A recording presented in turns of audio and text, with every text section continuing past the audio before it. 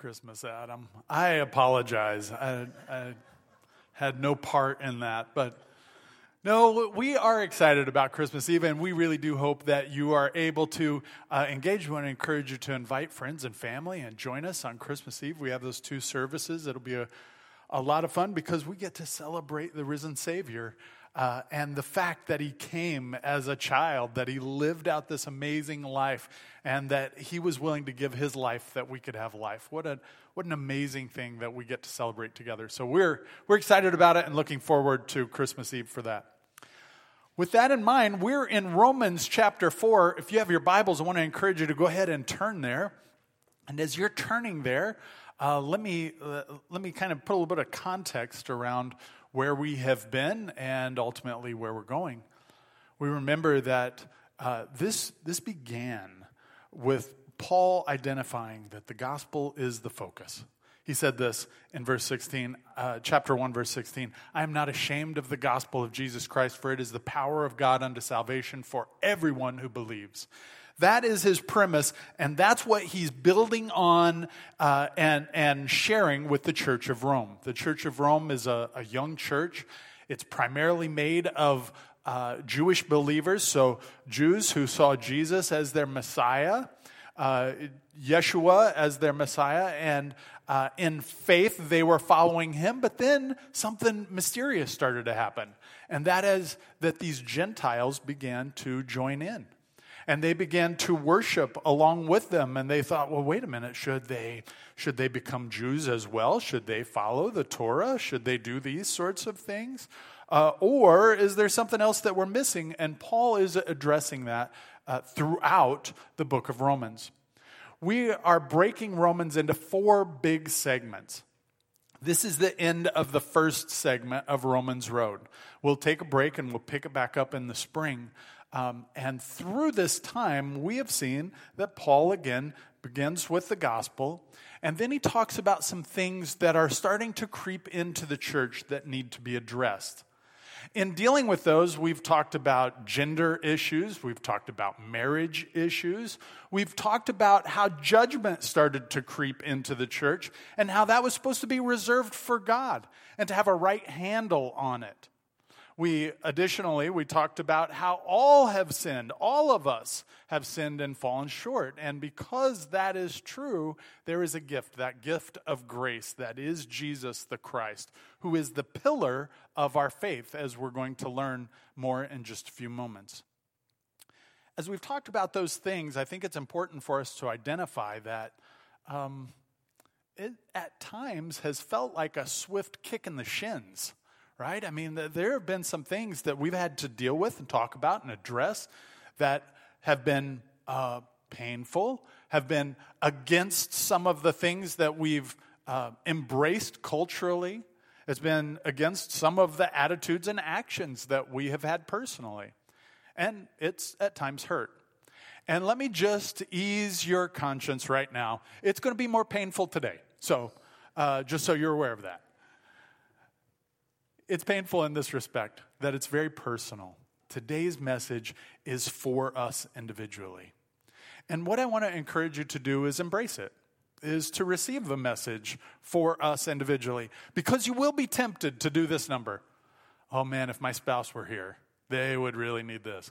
Oh, if my kids were here. Oh, if my parents were here. If my neighbor was here. If the person I worked with was here. Oh man, they need to hear this.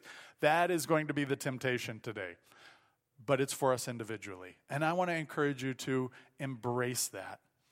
A big part of that embrace is not just our relationship with God, but how our relationship with God affects the world around us. In 1995, DC Talk had a song called "What If I Stumble?" And in the beginning of the song, they start with a quote from Brennan Manning. And this is the quote. I want to read it. I'll read it through once, give you a moment, and then I'll read it one more time. And this is what the quote says. "The greatest single cause of atheism in the world today is Christians who acknowledge Jesus with their lips and walk out the door and deny him by their lifestyle. That is what an unbelieving world simply finds unbelievable." Let me go through that again. And as I talk about this, I recognize there's a temptation. The temptation is to go like this. That's not for me. That's somebody else. Oh, I know who they're thinking of. Ah, yeah, that person. What I want to encourage us to do as I read this one more time is to take it personal and to recognize that this could be any one of us at any moment. That all it takes is an action in the flesh instead of a step of faith. And that action in the flesh can affect and infect a person's view of Christ himself. With that in mind, and with humble intentions, let's consider this quote one more time from Brennan Manning, former pastor who's gone to glory since 1990 when this is quoted. It says this: the greatest single cause of atheism in the world today is Christians who acknowledge Jesus with their lips and walk out the door and deny him by their lifestyle. This is what an unbelieving world simply finds unbelievable.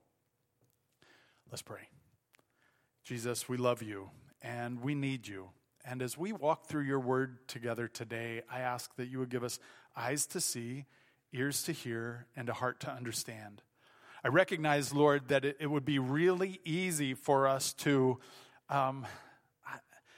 segregate our brain space or compartmentalize our faith. And I ask, Holy Spirit, that by the power of your Spirit, you would not allow us to do that. That we are one person, that we are whole individually, but also corporately, and that you would help us in very real ways to embrace this spiritual message, though we have to hear it through words of people. And with that in mind, Lord, I also recognize my own inadequacies and ask, Holy Spirit, that you would take over, that you would speak through me, and maybe even in spite of me today, that you would hide me behind the cross of Calvary, that you would be glorified and honored. And for each of us, Lord, as we come together, we all have different hurts. We have baggage that we bring with us. We have different things that trigger us and affect us, bother us. Lord, I pray that those would be able to be put to the side. And again, in a real way, we would hear your word and respond in faith to it. We love you, Lord. And it's in Jesus Christ's precious and holy, holy, holy name we pray. Amen. Amen. We're in Romans chapter 4. And as you're turning to Romans chapter 4, I want you to consider that, first of all, Jesus is the gift. We saw towards the end of chapter 3 that Jesus is offered. He is the gift. He's the grace that we receive. We didn't earn him. We didn't earn a right relationship with God. We couldn't do enough things. But Jesus is that person that allows us to have a right relationship. And as it was painted last week, he's the sacrifice that allows us to be justified just as if we hadn't sinned. He is our righteousness. His righteousness has been given to us, not because of something that we earned, but because of a gift that we've been given. And so with that in mind, I want you to consider the Church of Rome. Not the Church of Rome today, the Catholic Church. I'm speaking of the church in the first century. The church that is growing up, a group of followers of Jesus who are trying to understand what it means to follow Jesus in a diverse world. In a world that they thought they had it. They followed the Torah. They loved Jesus. And now some new people are coming in from outside of their context, their cultural context, and they're trusting Jesus as their Savior. And the way that they look and act and worship looks a little bit different. It feels a little bit different. You could imagine that in a church like that, there could be a group of people who maybe go, you know what, we've been doing this for a long time, and you kids don't quite get it. And it's sweet where you're at, but you're not there. Just hang in the back and watch for a while. You could see how perhaps that would happen. You could also see a group of people who feel like, well, wait a minute. You have all this tradition of man, but what about us? We just want that raw following Jesus kind of relationship, and I think you're letting things get in the way. And so you could see how very easily there could be some tension in the early church, and indeed there was.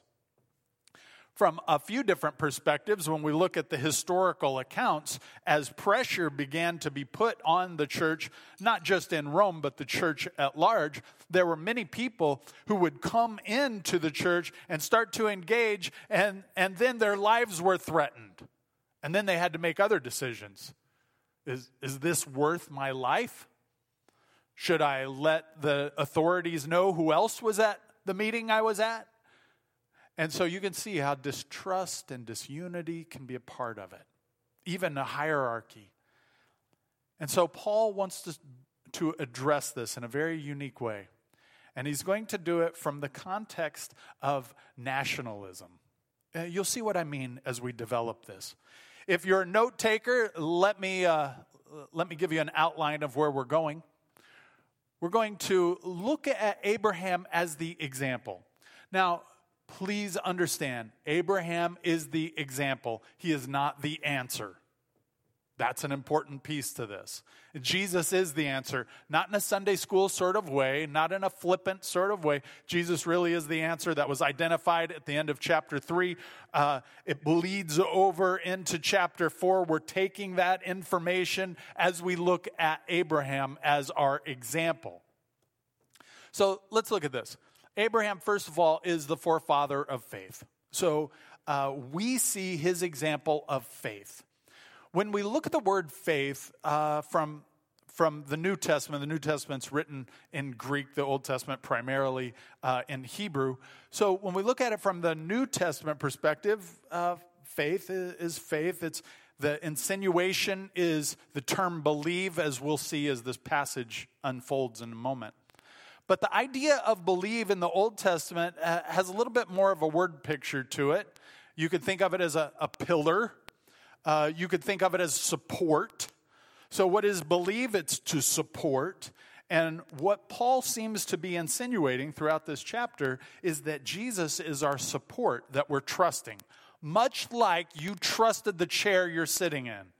Based on my weight and the structure of this chair, I feel like it can hold my weight. I'm going to trust it and sit in it. And everybody, you did good. That was a good step of faith. Trusting Jesus is similar. I can't do this on my own. I'm not smart enough. I'm not good enough. I can't be right enough. I can't do enough things. I can't give enough money. I can't belong to the right church. I can't have a genealogy perfectly that would allow me to get into heaven. Jesus is the support, the structure. I believe him. I trust him. And he holds me up. That's the word picture that we get. With that in mind, let's keep looking. Abraham is not just the forefather of faith, but also the father of all who have faith. Abraham's not just the father of all who have faith, but those who are fully convinced, and also the father of those whose belief were counted as righteousness. And again, we're going to flesh that out in just a little bit. Abraham, the forefather of faith. In this passage, we'll look at the precedents of faith, but also the confirmation that David gives us from Psalm 32. Let's jump into this. As we're looking at it again, I want you to understand that Paul is writing to the Romans.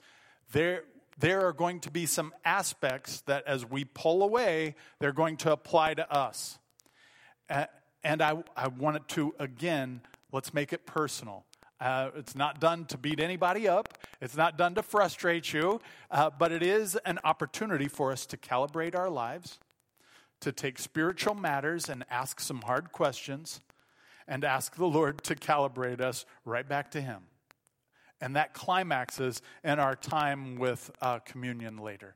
So let's look at this passage. If you have your Bibles, go ahead and open them up. I will always want to encourage you to take notes off to the side, underline, highlight. Love that. It's really important. If not, we do have the verses up on the screen today. What then shall we say was gained by Abraham, our forefather, according to the flesh?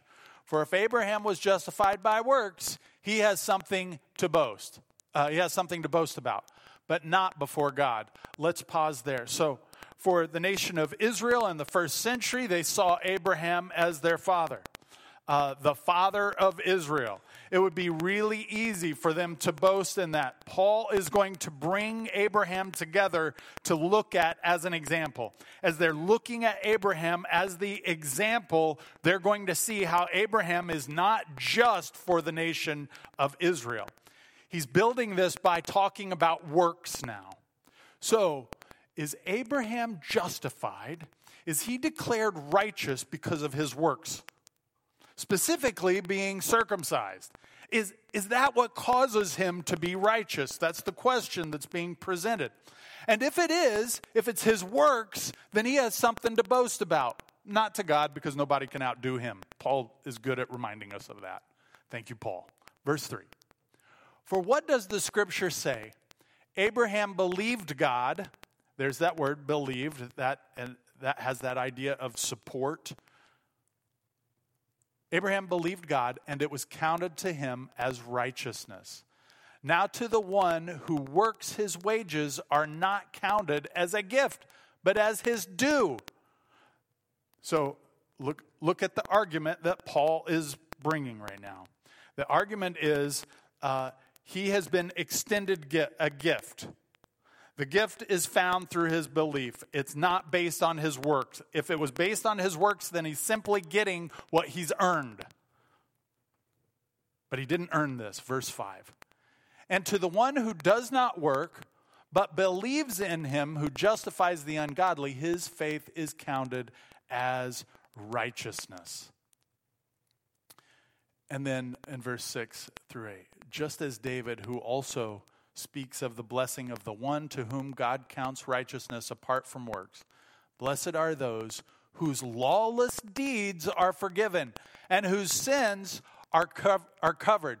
Blessed is the man against whom the Lord will not count his sin. So even David is leaning into Abraham's life, his example. And he's saying that blessed is the person who God is not counting our works against us, but rather there's grace extended. We see the precedent of faith. It's a matter of trust, of acknowledging that I can allow God to support me. God's got this. I can trust him. And that's confirmed also through the words of David in Psalms. The second piece, Abraham is the father of all who have faith. This is important because, again, this problem within the church of, okay, well, we're the nation of Israel, and so maybe we're somebody, and this other group was like, well, I don't know if that's true. Maybe we should be getting our identity through who nationally we are. Maybe it's in our citizenship of Rome. And Paul is bringing this back to this central figure of Abraham. He's going to also identify that it's for the uncircumcised, the circumcised. Then we're going to see the faith's priority over the law. And in other words, the law has value, we're going to find out, but faith is above that. And that faith's priority over the law, it really matters. It matters in terms of our salvation. It matters in terms of our relationship with God and our obedience to God. And then finally, faith that brought forth many nations. So again, because this comes from Abraham, then this nationality, okay, it's not about me being a Roman citizen or me being a Jew. It's about my faith in God. And that's what brings us together. And Abraham is the link. Let's keep looking. Is this blessing then only for the circumcised or also for the uncircumcised? Good question in the church. For we say that faith was counted to Abraham as righteousness. How then was it counted to him? Was it before or after he had been circumcised? It was not after, but before he was circumcised. So here's why that matters. If it's based on works, then that righteousness shouldn't have come to him until after the work, until after circumcision. But it's not based on the work, it's based on his belief, his faith. Because it's based on his faith, then he actually gets this righteousness extended to him before the action. Not completely divorced. There's action associated with the faith, but the righteousness is extended before the action. That's an important component. He received the sign of circumcision as a seal of the righteousness that he had by faith while he was still uncircumcised. Let me just pause there and say this, that's one of the reasons that we're big believers in baptism after someone receives Jesus as their Savior. It's a sign that we want to follow Jesus. It's not salvation, like the water doesn't save us, right? It's hey, I want to follow Jesus. Jesus has commanded me to do this. Therefore, in obedience, I'm going to follow Jesus in believer's baptism. So this is a part of that reason. The purpose was to make him the father of all who believe without being circumcised, so that righteousness would be counted to them as well. So again, for clarity, righteousness could also go to those who have been uncircumcised because of faith. Had righteousness been given to Abraham because he was circumcised, then only those who are circumcised would be counted as righteous. Again, a struggle in the early church. What makes me right with God? For them, for many within the church, the things that I do. I earn my way to a right relationship with God. The things that I do. For others, it's like, I don't even know the things that you do. I'm new to this. And so early on, Paul is trying to address this. This is about faith. He is going to identify throughout the book of Romans, there's a place for works for sure. After salvation, we don't earn a right relationship with God. We love God and obey him. Let's keep going. And to make him the father of the circumcised, who are not merely circumcised, but who also walk in the footsteps of the faith that our father Abraham had before he was circumcised. For the promise of Abraham and his offspring that he would be heir of the world did not come through the law, but through the righteousness of faith. For if it is the adherents of the law who are to be the heirs, faith is null and the promise is void. So don't miss that. If it's based on works, then faith is null and void. Like there's no promise to us. But that's not the case. For the law brings wrath, but where there is no law, there is no transgression. So what do we see from the law? We see that we keep messing up.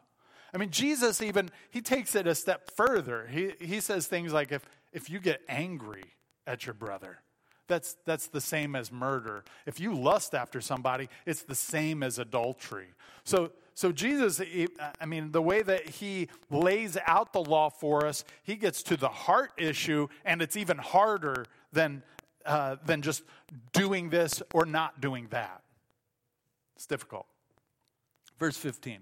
For the law brings wrath, but where there is no law, there is no transgression. So we're again going to start talking about faith. That is why it depends on faith, in order that the promise may rest on grace and be guaranteed to all his offspring, not only to the adherent of the law, but also to the one who shares the faith of Abraham, who is the father of us all. As it is written, I have made you the father of many nations, in the presence of the God in whom he believed, who gives life to the dead and calls into existence the things that do not exist. If Paul is trying to identify here, if you're trying to go towards nationality, you're missing the point. And by the way, if you do want to do that, we can all go to Abraham. Abraham is the example of faith. And so for those of you who are Jews and those of you who are Gentiles but have entered into faith in Jesus the Messiah, guess what? We have the same example. But the point is Jesus, as Abraham is the example to this. Again, we see that this faith is for the uncircumcised, the circumcised. We see that faith is prioritized over the law. And not just that, but faith also brought forth many nations. So it was the step of faith. I can trust God Now, what do we know about Abraham? Well, if we had more time, we could dig into the narrative of Abraham and see that there were times that he went before God, right? Like, he said, okay, God, I trust that you have a plan, but this isn't working out right. I'm going to put this in my own hands. And he steps ahead of God and causes a mess. We recognize that. But this step of faith that we see when he puts his trust in God is pretty big, and we're going to see it start to play out in this next section. The father of the fully convinced. Faith hopes in the promise, and specifically the promise of God, and faith trusts in the power, specifically the power of God. Well, let's talk about it. In hope, he believed against hope that he should become the father of many nations, as he had been told, so shall your offspring be. Okay, so hope against hope. He's in his 90s, right? Like, God lets him know, hey, you're going to be the father of many nations. Okay, I don't know a lot of things, God, but one thing I do know is I'm old, and things aren't working the way that they used to work. And we've gone through that. Like, I'm past that prime. And also, my wife's no spring chicken. She's in the same situation that I'm in. How's this going to work? Well, at least initially, we're going to trust God. We're going to see how God develops this, how God works this out. Again, this is the section where we know he got ahead of God a little bit and goes back to follow him. But when he trusts God, it's credited as righteousness. Let's keep going.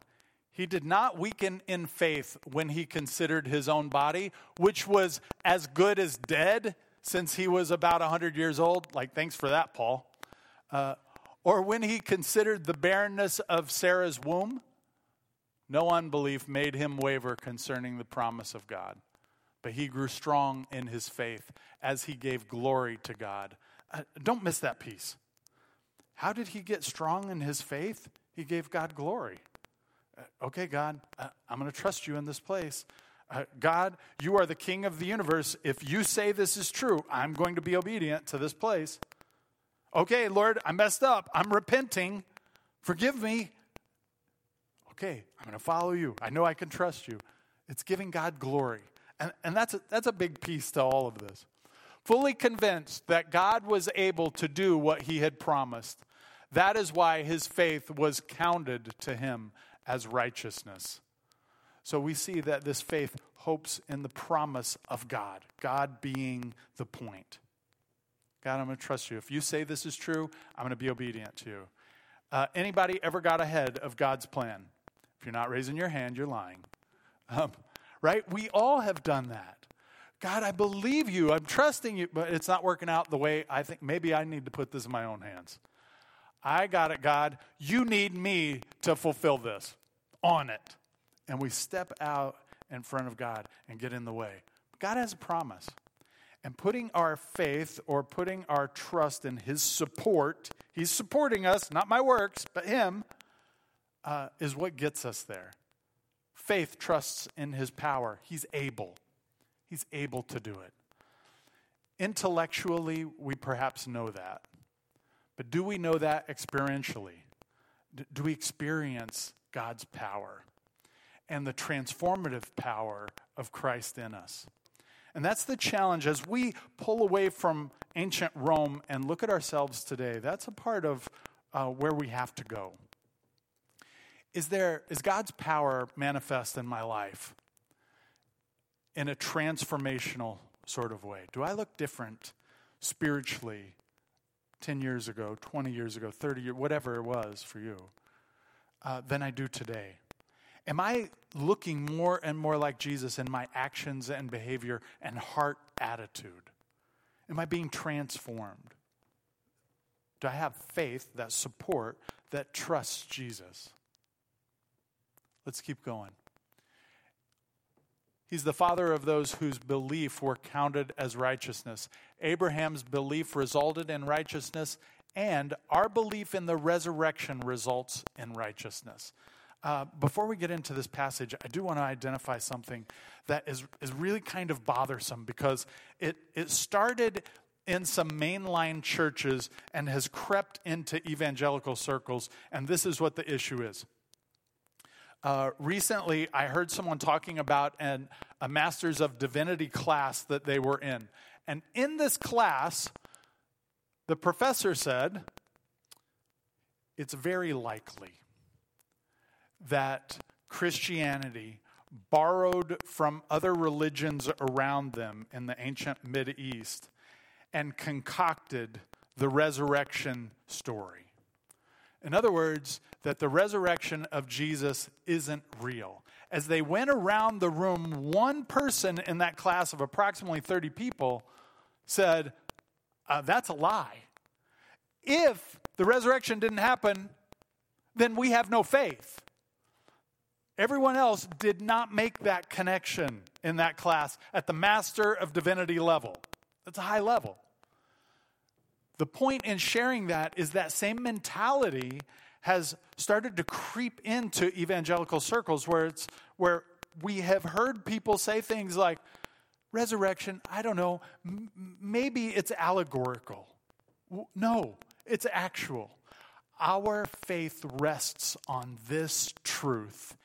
If this did not happen, if the resurrection didn't occur, we are wasting our time. But because historically we know that it happened, because we recognize that this is a truth, we can stand firm on it. The resurrection occurred. It happened. Jesus rose from the grave, and my faith not just depends on it, my faith grows from it. And that's what this belief identifies. Let's read the passage. But the words, "It was counted to him," were not written for his sake alone, but for ours also. It will be counted to us who believe in him who raised from the dead Jesus our Lord, who was delivered up for our trespasses and raised for our justification, just as if we hadn't sinned. So look at that one more time. But the words, "It was counted to him," were not written for his sake alone, not just for Abraham, but for ours also. It will be counted to us who believe, who trust in the support of God. God's got it. God's holding us. His truths are factual. It is reality. I can trust him. Where he says something is good, I can trust him that it is good. Where he says it's bad, I can trust him that it's bad. I can trust him. Continuing on, let me back up. But for ours also, it will be counted to us who believe in him who raised from the dead Jesus our Lord. The resurrection is central. It's foundational to the Christian belief. If there is no resurrection, there is no Christianity. But there is a resurrection, there is Christianity, and that's why we gather. Who was delivered up for our trespasses and raised for our justification. Abraham's belief resulted in righteousness. Our belief results in righteousness. It's not based on our works. However, those works flow from a belief that God has it. Abraham trusted God, and he was willing to leave his family to go where God had called him to a land that he had never seen. He trusted in God's promises and obeyed God in those places when it was very difficult. Was he perfect? No. He messed up many times, and he addressed it. He repented, and God blessed him. So, as we prepare for communion, there are some reflection questions that I'd like to go through. Communion is a beautiful time where we come together and allow the Spirit of God to calibrate our hearts. Paul in 1 Corinthians reminds us that it's for the believer, first of all. So communion is, the Lord's Supper is for those who are following Jesus. And secondly, it is also a time for us to examine our hearts. As we've looked at Romans chapter 4, I want to take a little bit of time and ask some questions. What I'd like us to do is take them personally. This is not about my spouse, my kids, my parents, my roommate, my neighbors, my coworkers. This is individually. Let's look at this. First question. Does your faith evidence the supernatural work of God in it? What I mean by that is a transformation. That it's God who transforms. Have you ever heard the term, nobody ever changes? Well, why do they say that? Because nobody ever changes. But when God does a transformational work, his miraculous, his mysterious work in our lives, there is transformation. That occurs from God. Is there evidence that's occurred? Secondly, is fully convinced a term that would reflect your relationship with God? Why or why not? I'm fully convinced that God knows best. I'm fully convinced that I can trust him. I'm fully convinced that I can obey him. Is that a term that you can embrace? When you think of your belief, is it hard to think of it as being counted as righteousness? In other words, that God's righteousness has been given to us. We've trusted. We've entered into a relationship, a covenant relationship with God. Is it hard for us to believe that God's righteousness has been given to us, or do we still feel like we have to earn it? Fourth, how have you seen Jesus at work in you, through you, and around you lately? How have you seen Jesus at work in you, through you, and around you lately? Giving us spiritual eyes to see God's work in us, through us, and around us. And finally, what faith-filled action step may the Spirit of God be leading you to do today? It may be repentance. You know what? I have stepped in front of God, and I've chosen to do my own thing, and I've spiritualized it. Maybe repentance is the next step. Maybe the next step is baptism. We'll be having a baptism in January, and maybe you're saying, you know what? My next step of faith is baptism. That's what Jesus has called us to, and as a believer, I want to be obedient. That's great. Maybe that's your next step. Maybe your next step is sharing your faith. This is, by the way, Christmas is a great time. For those of you who send out Christmas cards, I want to encourage you, put your testimony down in that. This is what Jesus has done in my life. This is how he's transformed me. And I wish God's best in your life this year. Use those as opportunities to share your faith. Maybe sharing your faith is the next step. Maybe it's obedience to his word and knowing his word and responding in faith to it. Whatever the next step is, I want to encourage you to embrace it. To be obedient. As we enter into our time of communion, you'll notice these 4 stations. For this, 2 stations over here for this half of the room and 2 stations for this half of the room. Again, asking you to take the time to, am I a follower of Jesus? Have I committed to him? And then secondly, is there any unconfessed sin? And to address that. And then as you feel the peace of God, to get the elements and return to your seats. As you return to your seats, wait until at the end of this worship song, we'll come together and we'll participate together. Let me pray a blessing on you as we prepare for communion. Jesus, we do love you, and we thank you. Thank you for what you have done, what you are doing, and what you will do. And Lord, as we consider the example of Abraham, we remember that you are the focus of our faith. And we are not ashamed of the gospel of Jesus Christ. It is the power of God unto salvation for all who believe. And Lord, we recognize you're not done. And so help us, Almighty God, to repent of sin, to be able to identify it in our lives, and to faithfully follow you in obedience. We love you, Lord, and we thank you for the body that was broken and the blood that was shed. In Jesus' name, amen.